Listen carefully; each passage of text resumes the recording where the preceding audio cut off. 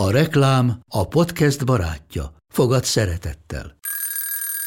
Indítsd jól a napod egy csésze Nescaféval.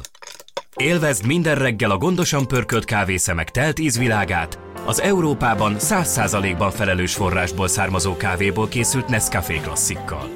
Tudj meg többet fenntarthatósági törekvéseinkről a nescafé.hu oldalon.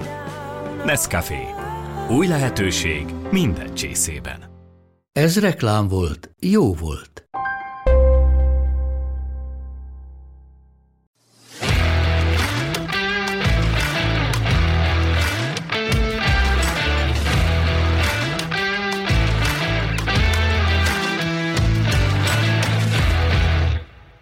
Köszöntök mindenkit, ez itt az Index Kultúra rovatának a Rootluk című podcast műsora. Mai vendégeink, így önmagunkban, Korcsmáros Felícia, Víg György és jó magam, F. Benedek, mindhárman az Index Kultúra rovatában dolgozunk. Mai témánk nagyon aktuális, abból a szempontból, hogy ünnepel a világ, legalábbis a filmes világ, mert 10 éve mutatták be a Trónok harca első epizódját, ami véget is ért egyébként 8. évaddal. Kérdés az, hogy ez a 10 év, ez mit hagyott maga mögött, mit hagyott bennünk televízió nézőkbe, sorozatkedvelőkbe. Az HBO szem 3-on minden nap most be fogják mutatni majd az epizódokat, egy nap egy évadot levetítenek, és 6-ától pedig ilyen talk show is látható már az HBO Go-n a Trónok harcáról. Tehát az igazi nagy fanok, rajongók, azok most a Trónok harca live-ban tudnak égni újra. Gyorsan kérdezem, az első kérdés, hogy szerintetek ki a főszereplője a Trónok harcán? Hát szerintem a Trónok harca a főszereplő, tehát ez egyértelmű, egyrészt a cím is elárulja rögtön, másrészt ez zseniálisan szövegeti a szálakat. Én ugye könyv oldalról találkoztam először ezzel a Trónok harca szagával, és nagyon-nagyon szerettem.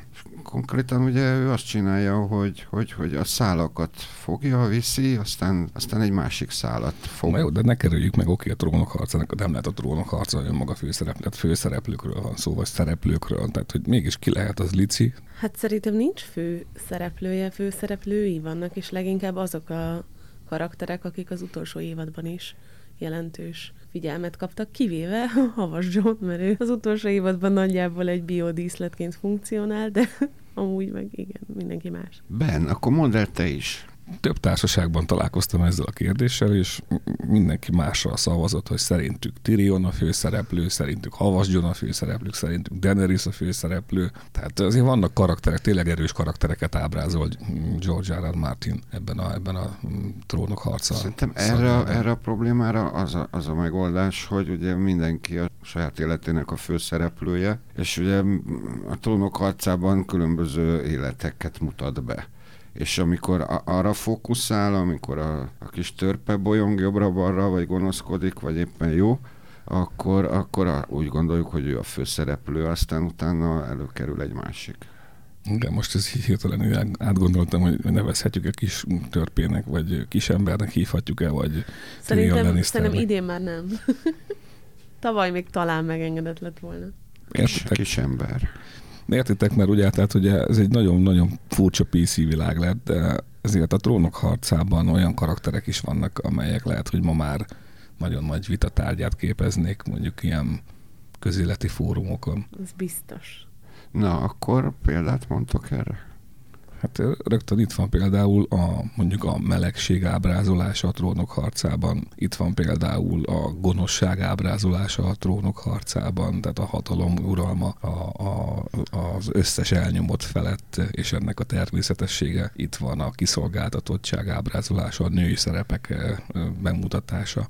Tehát mind olyan téma, ami egyébként magában hordozza azokat a közéleti gondolkodó vita magvakat, amelyekről 10 évvel ezelőtt még nem is nagyon beszéltek. Aztán most meg itt nyakunkon vannak, igaz, már nincs is sorozat.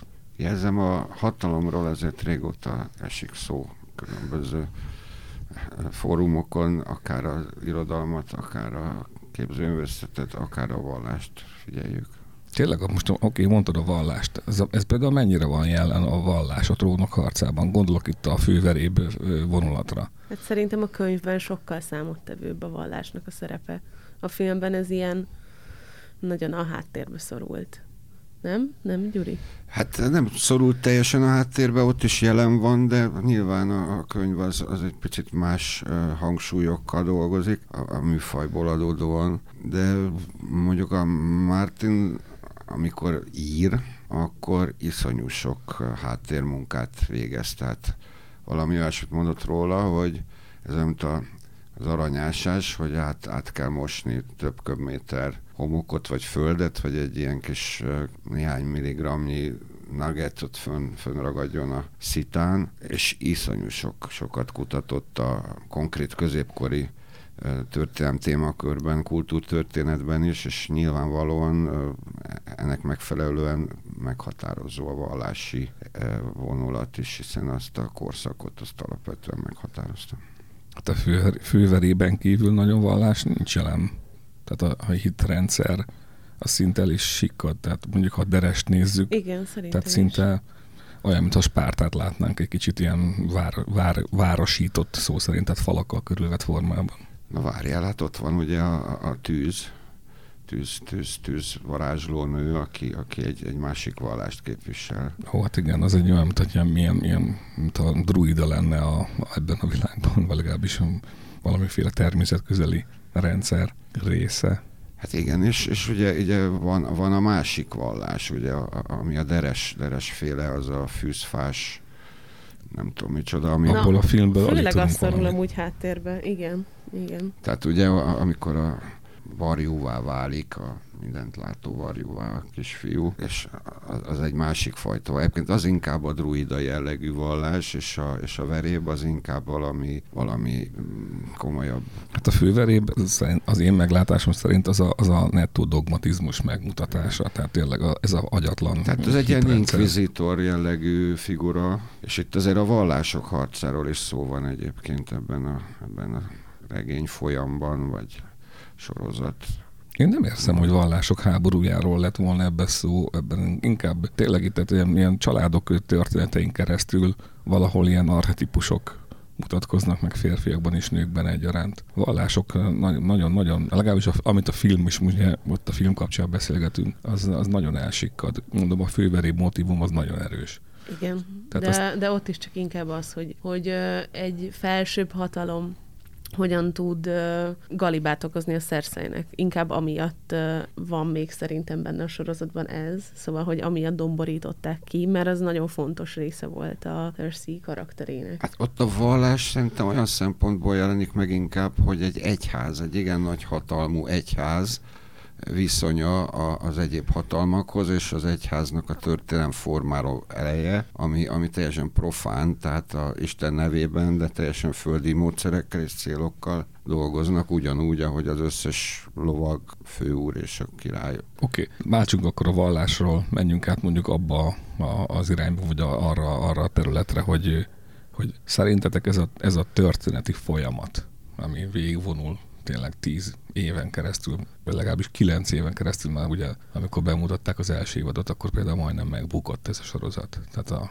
pilot verzió az annyira gyengére sikeredett, hogy azt mondták, hogy ez így biztos nem megy tovább. És újra is kellett forgatni. Igen, azt ki is dobták. Igen, egy csomó szereplőt le is cseréltek, Daenerys-t meg a Catelyn Starkot is többek között. De hát az azt jelenti, hogy ebben a történetben az HBO látott velőt. Amikor leült, 2006-ban ültek le az íróval először beszélgetni erről az egész történet folyamról, hogy talán meg lehetne zenésíteni, vagy pontosabban filmesíteni. Azt hiszem 2007-ben jelentették be, hogy elkezdik a sorozatot. Tehát ez ahhoz képest, hogy 2009-ben ez lényegében már összeállt a szerződés, az első szerződések folyamata, és elkezdődött az első verzió forgatása, az egy nagyon gyors munkának tűnik nekem legalábbis, főleg egy ekkora regény folyamban. Tény. De mondjuk ott még sokkal inkább támaszkodtak a megírt vázra, szóval, hogy nyilván egy fokkal könnyebb is lehetett a dolguk. Meg ezt talán az is segítette, hogy a Martin az nagyon sokáig dolgozott Hollywoodban, sorozatokban, szerzőként, szerkesztőként, ilyen éceszgéberként, témaadóként, tehát mit tudom én, ezt most megnéztem, az Alkonyzónában dolgozott sokáig, ott írta a részeket, forgatókönyvíró volt, aztán a Szépség és szörnyetek sorozatban is, tehát ő pontosan ismeri, hogyan működik ez a világ, ismeri a mechanizmust. Tehát ő nem az a fajta író, aki hideglelést kap, amikor valaki közli, hogy megfilmesítik a Szent regényét, és azt gondolja, hogy akkor most itt minden tönkre lesz téve, hanem ő profi forgatókönyvíró, profi filmes, és pontosan tudja, hogy mi az, amire vigyáznia kell, mi az, ami meg fog változni mindenképpen, úgyhogy vele könnyebb tárgyalni nyilván. Hát a kezdeteknél igen, de aztán utána ő nagyon lassú írónak bizonyult, pontosan azért, mert ő nagyon részletesen foglalkozott ennek a világnak és a karaktereinek kiépítésében. Hát én simán kinézem belőle, hogy már rég megírt azóta 5 plusz könyvet, de még szivatja egy kicsit a rajongókat, és vár vele. Nem ilyen szempontból szivatos. Ő valóban szeret rajta ülni a könyvein, tehát így, tudom én, az első Trónok harca, tehát a Trónok harca című első regénye, az 96-ban jelent meg. Utána a következőt, a másodikat és harmadikat 2 évente írta meg, a negyedik az 5 év múlva jelent meg, következő 6 év múlva, és amire várunk, a Winds of Winter, az úgy volt, hogy 2014-ben már biztos megjelenik. Most 2020-ban van rá esély, hogy talán jövőre kijön. 21-et írunk már rá. 21, igen. Tehát, hogy van rá esély, hogy mert olyanok hírek vannak, hogy itt a pandémia miatt most elhúzódott valahová, és akkor most dolgozott a könyvén. Tehát, hogy... Én eddig is így képzeltem, hát egy írónak mi dolga van? Hát ugyanúgy pandémia ide vagy oda, üljön otthon és írja a könyvet, nem? Igen, mondjuk ez a fickó azért elég elfoglalt srác, tehát van még 1-2 sorozat, amit ír, azon kívül dolgozik forgatókönyvíróként is, tehát szerintem azt se tudja, hogy éppen melyiket vegye elő, tehát rengeteg munkája van. Oké, szerintetek mennyire tett jót ennek a regény folyamnak az, hogy mondjuk kivették a kezéből a storyline-t, tehát főleg itt gondolok az utolsó évadra, tehát ott lényegében abból ő teljesen kimaradt, tehát nekem az az érzésem, mintha Hollywood valahogy vagy HBO valahogy be akarja fejezni ezt a sztorit végre valahára, R.R. Martin valami mást akar írni a végére, és lehet, hogy majd pont az lesz, hogy megkapunk egy olyan végsztorit, amit az író valóban akart, de ez nem az lesz, mint amit a filmesek. Hát erre nagyon kíváncsi vagyok, gondolom nem vagyunk ezzel egyedül, viszont én úgy tudom, hogy ilyen főbb dolgokat, hogy a főbb szálak hova fussanak ki, azt leegyeztették a Martin és az HBO, viszont ha elmondhatom a véleményem az utolsó évadról, nekem nagy csalódás volt, viszont nem azért, ahová kifutott a történet, mert szerintem ennél zseniálisabban nem lehetett volna például hát nem tudom, mennyire lehet spoilermentesen beszélni erről a sorozatról, bár nem tudom, hogy van-e még ember, aki nem látta. Hát utólag már... Nehéz elképzelni. Szerintem, ha már egyszer valami befejeződött és látható volt, akkor ott nem lehet spoilerről beszélni. Hát. Tény. Szóval Daenerysnek a szála, ahová kifutott, az például szerintem azért a világ egyik legzseniálisabb húzása volt, mert végig benne volt a pakliban. A Daenerys végig egy kegyetlen, saját érdekeit képviselő nőcske volt, akit azért szeretett mindenki, és azért volt hatalmas közönségkedvenc, mert addig amíg eljutottunk a végéig, olyan dolgokat képviselt, ami a nézők érdekeivel is akár egyezhetett. Szóval, oké, lemészárult egy csomó ember, de hát rabszolgát tartottak, oké, hogy ez volt a kultúrájuk része, és ebbe születtek bele, és nem nagyon láttak mást a világból, de lemészárolt attól még egy fél város. Szóval, de cserébe felszabadított egy csomó ember. Cserébe felszabadított, akik, hogyha nem úgy működtek, ahogy ő a saját szabályrendszere szerint elképzelte, akkor velük is borzasztóan kegyetlen. Egy diktátor. Ő egy diktátor. És az volt vicces, hogy mindenki teljesen ki volt akadva, hogy mi ez a pálfordulás a Daenerys karakterében, én meg ott ültem, hogy milyen pálfordulás. A Daenerys világ életében ezt csinálta. Szóval nem tudom, szerintem igen. Ez például zseniális volt. Persze, ez megint egy ilyen közhely, és teljesen triviális, és közben meg nagyon fontos újra és újra hangsúlyozni, akár ilyen széles közönség előtt is, mint amilyen a Trónok harca néz rajongótábora, hogy a hatalom az eltorzítja az embereket, és a legjobb szándékkal elkezdett világmegváltás is rettenetesen nagy, csúnya diktatúrákba tud torkolni, hogyha elég ideje van rá annak, aki nekivágott. Pont ez a történet, ez a storyline mutat rá arra, hogy ha valaki nagyon átéli ezt az egész történet folyamot, akkor tényleg képes azt hinni, hiszen volt rá példa nem is egy, hogy ez egy valóságos történelmi sztori, tehát ez valahol valamikor az emberiség történetében ez megvan. Jó, hát a Gyűrűk ura is ilyen, én biztos vagyok benne, hogy ez megtörtént. Mondjon bárki bármit. De most nem arra gondolok, tehát itt azért annak is, tehát mint a lapos földhívők táborában itt is kialakult egy olyan, hogy hát ez egy létező történet. Miért bennem lapos a föld? Nem. Na most, hogyha azt mondod, hogy nincs Mikulás, én most felállok és hazamegyek. Hát december 6-án láttam egy csomót az utcán, úgyhogy nem is egy, hanem sokkal több. Jó, csak akkor folytathatjuk. Jó, hát mondjuk ez azért messzire vezet, mert én meg láttam, hogy ha leszeded a Mikulásra a ruhát, és ráraksz egy másikat, akkor az már nyuszi. Na de most egyébként ez egy nagyon jó, mert azért mégiscsak George R. R. Martin, ő mégiscsak egy fantasy-t írt meg. Tehát ő ezt nem is titkolja. Tehát azt mondja, hogy ez a történet, ez szerinte a fantasy. Miközben ő például nagy Gyűrűk ura rajongó, azt hiszem a Gyűrűk Szövetség a kedvenc története abból a folyamból. De azért Martinnak megvan a sajátos véleménye mondjuk az egész ilyen irodalomról, a fantasy irodalomról, hiszen tényleg nagy fan. Többek között azt mondja, hogy a Biblia is egy fantasy. Óvatosan. Azért nem én mondom, ő mondja. Így könnyű. Hát figyelj, hasonló elemek tarkítják a Bibliát is, mint a legtöbb ismert fantasyt. Mert azt mondja, hogy Noé történet a búgy után, nem is hol olvastam ezt. Mindegy, valahol olvastam, és Noé történetét búgy utának tartja, ellenben Mózes történetét azt nettó fantázián, tehát fantasynek tartja. Hát a bocsodálatos történelmi kalandfilmeket forgatott már Hollywood. Tehát azért, ha azt mondjuk, hogy analógiát keresünk a valóság és a kitaláció között, azért ő azért nyomatékosított, hogy ő egy fantasy-t írt, tehát nem a valóságot. De ezt miért kell nyomatékosítani? Itt ül velem szembe éppen egy fiatal hölgy, aki azt mondja, hogy szerintem simán lehet. Hát figyelj, pont Tolkien volt az, aki úgy fejezte be a Gyűrűk urát, hogy a Gyűrűk ura 3. könyvnek a végén van egy függelék, ahol a piros könyvnek a sorsát írják le, és zseniális, mert ez az utolsó momentum, amikor látták, ugye a könyvben le van írva, hogy mi lett a piros könyvnek a sorsa, amiben ugye a Bilbo és a Frodo leírt a történetét, hogy a Samu, mielőtt átkelt volna ő is a tengeren, majd nekivágott az útnak, átadta valakinek. És akkor a Tolkien is utalt rá, nyilván ő a gyerekeinek mesélte ezt a sztorit, hogy és akkor ez a piros könyv öröklődött generációról generációra, még elkerült hozzá, és ő igazából csak lefordította. Oké. Térjünk vissza most a Gyűrűk uráról a Trónok harcára, mert tény is való, hogy képes az ember keverni. Valószínűleg azért, mert ezek egy időben mozogtak és mozognak ma is egyébként a televíziós kínálatból. Én nem tudom úgy bekapcsolni a televíziót, hogy valamelyiket éppen ne játszanak. A Gyűrűk uráról beszélek. A Trónok harcáról kevésbé, tehát az jobban zárt láncon védi a kiadó. Ti leülnétek még egyszer, és megnéznétek még egyszer ezt a folyamot? A Trónok harcát? Nem. Velem az történt, hogy én nagyon sokáig nem néztem a sorozatot. Én el voltam a könyvemmel, és azt hiszem nem is volt talán akkor, vagy tévén, vagy HBO-n, szóval valaminek miatt nehezen is ment a dolog. És aztán egyszer, amikor így valamelyik leadta, akkor végignéztem. Tehát azt hiszem fönn volt az HBO-n. Már így az egész, és akkor én azt végignéztem, pontosan így, ahogy mondod.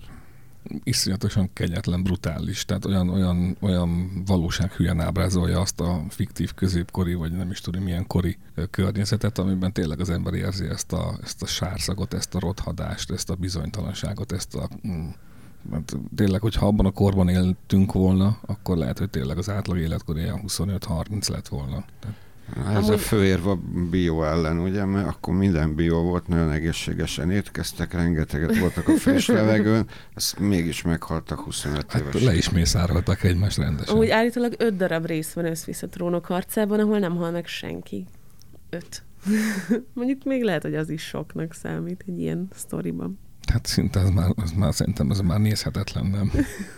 Lehet, hogy azok a leggyengébb részek. Hát tényleg azért, ha azt nézzük, akkor pont az emberiség történelmének egy példázata.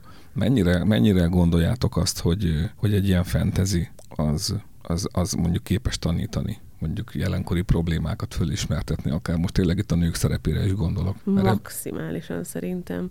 Pont ezért nagyon fontos történelmet is ezért kell tanulni, és hogyha olyan fantazikról beszélünk, vagy filmekről, amik hasonlóan mutatják be az életet, mint ahogy a valóság is tette, az ugyanazt a célt szolgálja. És mivel kevésbé ülnek le az emberek önszorgalomból könyveket lapozgatni, hát akkor csináljunk ilyen sorozatokat. Gyuri? Hát ezek a sorozatok, ezek mesék. A mesének az a lényege, hogy megfogalmaz olyan hasznos tanulságokat, amiket ha betartasz, akkor jó ember leszel, ha nem, akkor rossz, és ugye a gyerekeknek azt tanítják, hogy jó embernek lenni érdemes, úgyhogy ez a mese is erről szól.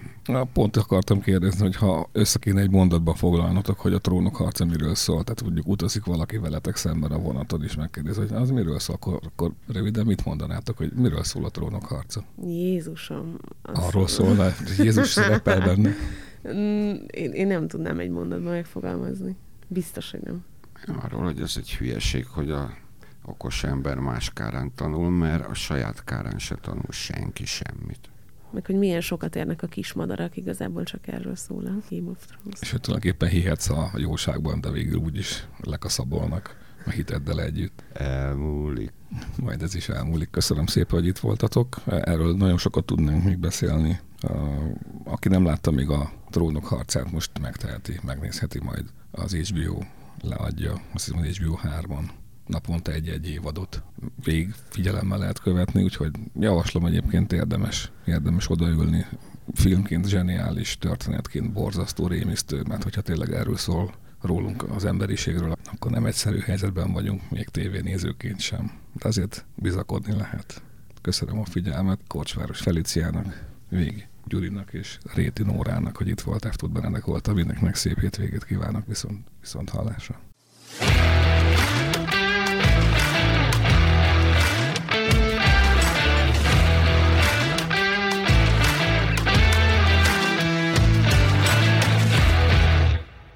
A műsor a Béton partnere.